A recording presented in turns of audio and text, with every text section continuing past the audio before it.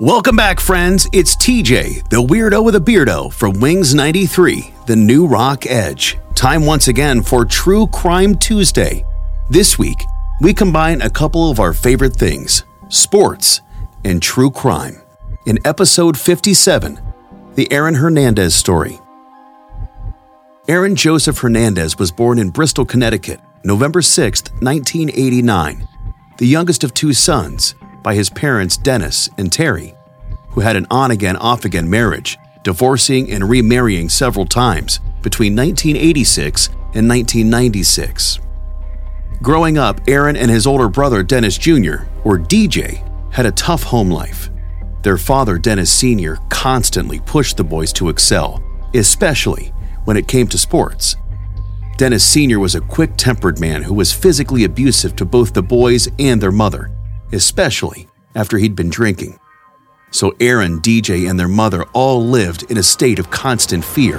That was until Dennis Sr. passed away in 2006 after complications from a hernia surgery when Aaron was just 16 years old.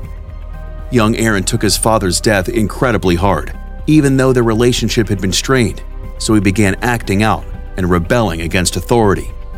In the years that followed, Aaron Hernandez began to grow apart from his mother Terry and moved in with his older cousin Tanya Singleton, along with her husband Jeff Cummings. However, it wasn't very long after his father's passing that it became public that Aaron's mother Terry was having an affair with Jeff Cummings, his cousin's husband, which enraged Aaron, even more so after Terry and Jeff moved in together while Aaron was still living under the same roof. Now, aside from his troubling home situation, Aaron Hernandez was a standout high school football player for the Bristol Rams, starting out as a wide receiver before moving into a tight end and defensive end position.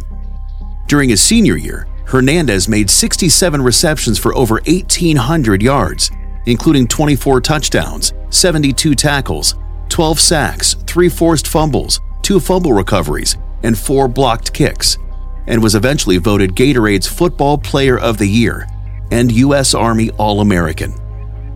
And because of his incredible talent, Aaron was recruited to play at the University of Connecticut along with his brother DJ, but would eventually choose to go to the University of Florida under then-head coach Urban Meyer, even graduating high school a semester early so he could move to Florida at the tender age of 17 and begin learning the Gators playbook. Hernandez moved up the team's ranks until 2007, his junior year, when he won the John Mackey Award, leading the team in receptions with 68 catches for 850 yards, earning him the distinction of the nation's best tight end and numerous accolades from various sports publications. But a difficult upbringing coupled with the intense pressures of becoming a collegiate football superstar began weighing on Aaron Hernandez, who later admitted that he was high on drugs nearly every time he took the field during his collegiate career. Coaches even wanted to kick Aaron off the team because of his chronic marijuana use, but was saved by the team's quarterback, a young Tim Tebow, who begged the team to let Aaron at least finish out the season. However, Coach Meyer said that because of his illicit drug use, he would not allow Hernandez to finish out his senior year on the team, so Aaron would have to rely on the possibility of getting picked up in the following year's NFL draft, which he did. On January 6, 2010, Aaron Hernandez announced he was skipping his 4th year as a Florida Gator and entered the NFL draft, eventually getting picked up by the New England Patriots in the 4th round, the 113th overall pick, along with a young Arizona Sun Devil named Rob Gronkowski.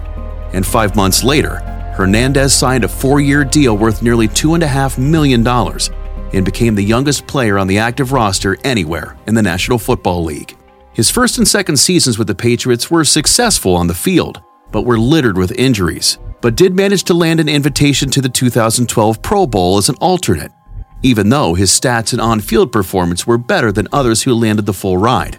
In 2012, the Patriots signed Hernandez to a 5-year, nearly $40 million contract extension with a nearly $12.5 million sign-on bonus, the largest bonus ever to a tight end at the time, and then helped lead the team all the way through the AFC Championships in January 2013, where they fell to the Baltimore Ravens 28-13, which would be the last NFL game Aaron Hernandez would ever play.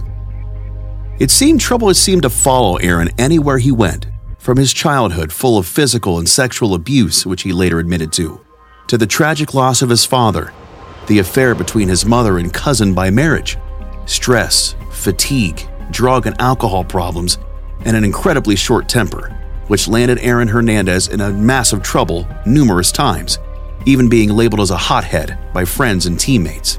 It seems the stress, anger, and substance abuse became too much for Aaron, who began to develop a pattern of increasingly aggressive behavior, from fights to domestic abuse, and eventually, murder. But the rest of our story will have to wait until our next installment of True Crime Tuesday. So join me next week when we dig into the increasingly violent and deadly next chapters in the Aaron Hernandez story. We'll see you next week.